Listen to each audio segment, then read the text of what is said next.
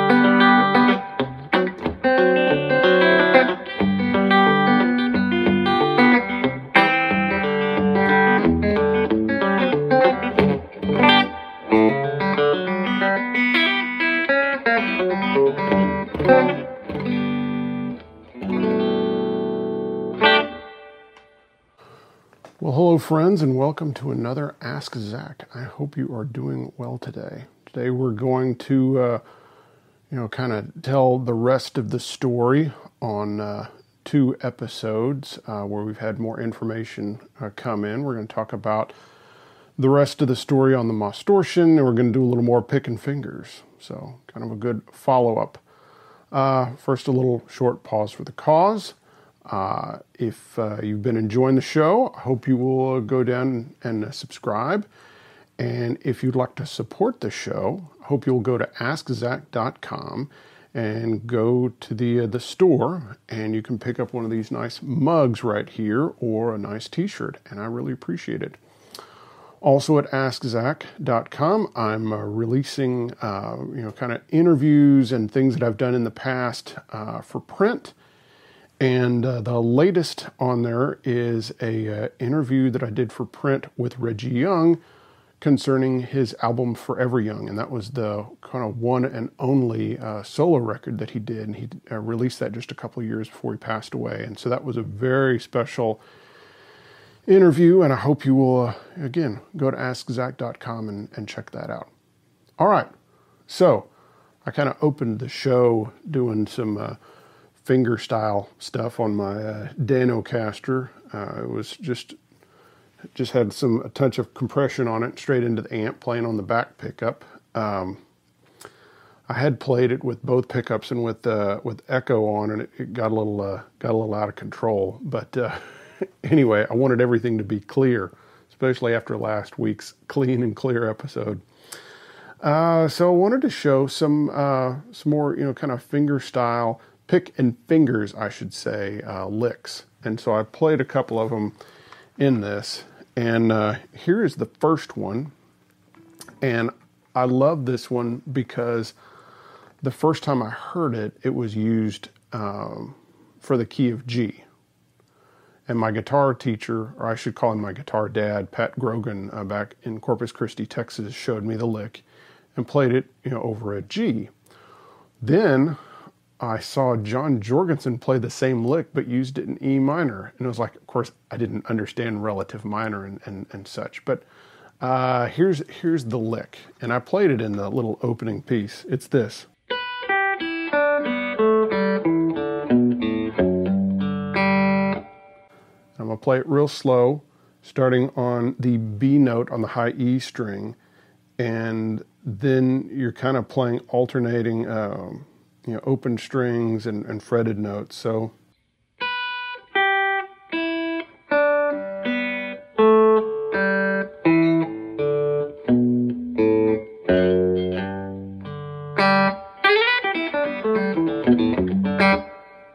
has a nice bounce to it. So that's the way I was originally shown it. Well, then I saw John Jorgensen use it like this. I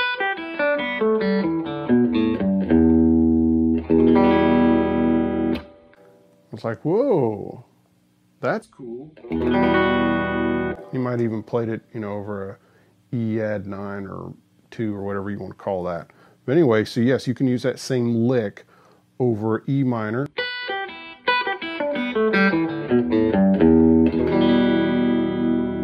Or over E7.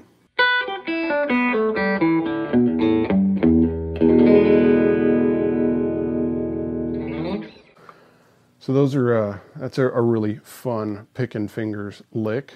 Here's another one that'll get you, that'll help you on your roll pattern. And so this is a pick, finger, finger. And here I'm gonna play the lick, and then I'm gonna show the right hand, and then I'm gonna do the two together. So here's the lick.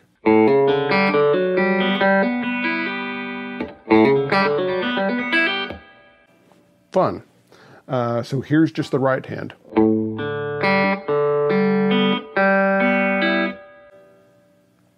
That seems pretty easy.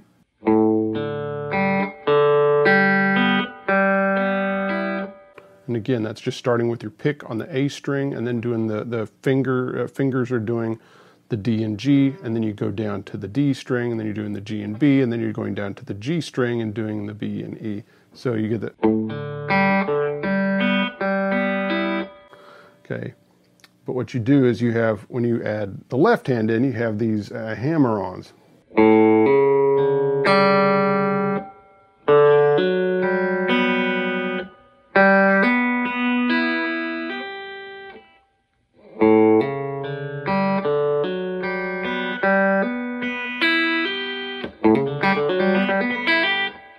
All right, one more.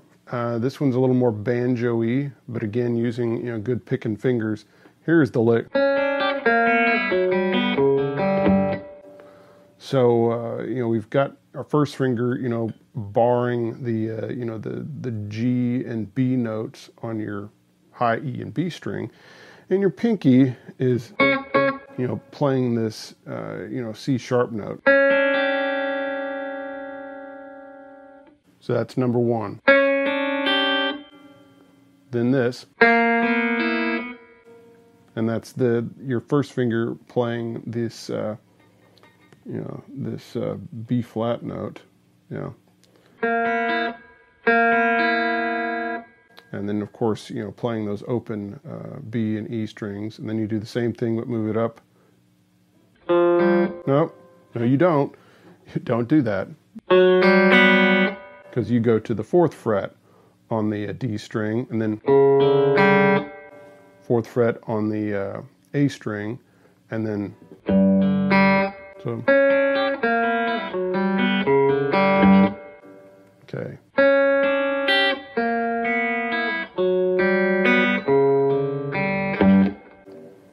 All right. So those are some cool pick and finger licks to work on, and so that's kind of a continuation of the pick and finger episode that I did, and hope you will continue to work on that. Now, I did an episode on the Mostortion pedal, which is one of my favorite overdrive pedals and is quite popular here in the Nashville area. And I tried to find the designer of the pedal, and I could not track him down. And of course, after I did the episode, which was released in early March, he found me on Facebook, and we ended up having a nice phone conversation, and was able to kind of get the rest of the story on the Mostortion. So here she is. Of course, I've got another one in my pedal board underfoot. I've got a couple of these. Yes, it's a sickness. So with the Mostortion, I asked him, first, how he started working for Ibanez, and he started working part-time as a repairman, and just kind of doing odd jobs in the early 1980s. Then, went full-time and was working in pedals and pickups for electric guitars. Then one of the real trends in the 80s was trying to have, because transistor amps were really dominating in the 80s, and everyone was trying to make a transistorized amp that sounded like a tube. And so Marshall and others were using MOSFETs, and they were calling them things like MOS valve and, you know, all sorts of different things. And so John Lomas, who is the name of the designer at Ibanez, who designed the MOSdortion, he was really interested in this MOSFET chip. So he got one, and the first thing he did was he took a tube screamer and jammed it in there. And he said immediately he liked the sound better. He said it had more headroom, and it was more sensitive to pick attack. And I would have to agree that the MOSdortion it does have more headroom and better pick attack, and it's more responsive to me than a tube screamer. And that, you know, from there, he then decided the other thing he didn't like about the tube screamer was the EQ on it, which of course was a single knob and basically a treble control. So with that, he started looking around, and the amp that they had in the test room at Ibanez was a little PV transistorized amp. Well, looking at it, of course, it had bass, treble, and mid. And, you know, it was, Hartley had actually taken the design from Leo Fender, which Leo Fender could have gotten that from a tube amp or a tube, you know, book or something. But anyway, he took the passive, you know, tone controls off that PV amp, which came from like Blackface Fenders, and put it in the MOSdortion. So, in essence, this is a tube screamer that has the chip as a MOSFET instead of the 4558, and then you know, and then has the EQ from basically a Fender Blackface amp. And I asked him, you know, why did you come up with it? He said, well, I was just trying to keep a job. And he said, and the MOSFETs were interesting, and I was just trying to make a good sounding pedal.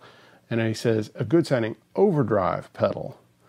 So even though this is called a distortion, it was never designed to be a distortion. That's you know, the higher ups at Ibanez named it that.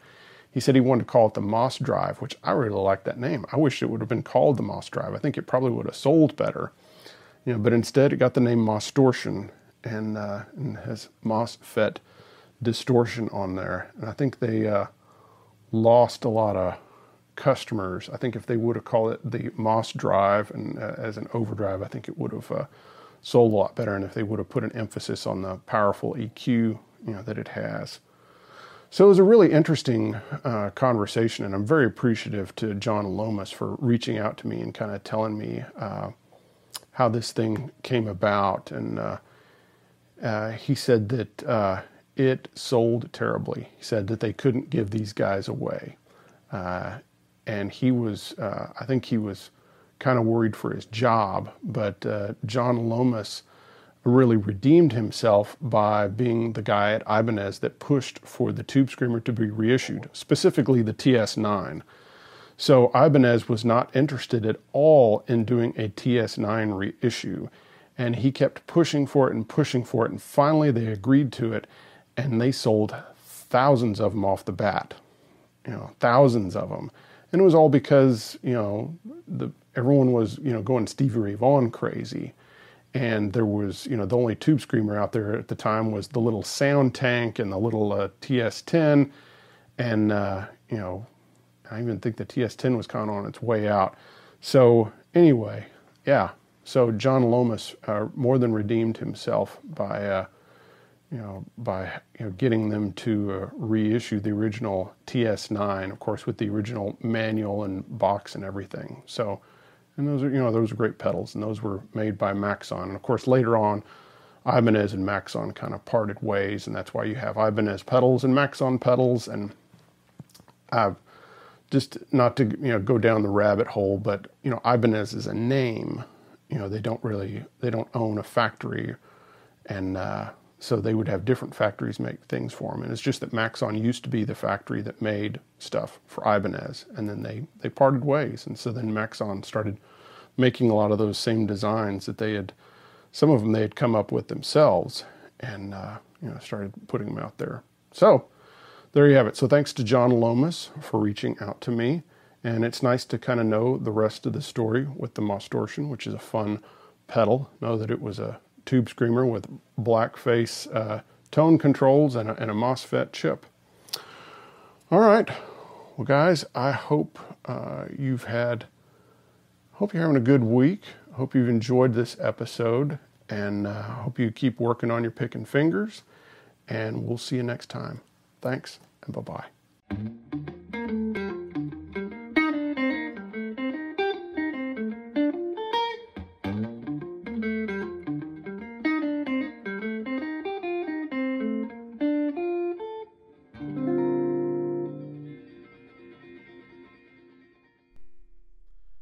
Thanks for listening to the Ask ZAC podcast. If you want to dive deeper, check out my website, askzac.com, to find more articles and further info on each episode. And remember, it is the support from you, the listener, that keeps the show going. Thank you, friends.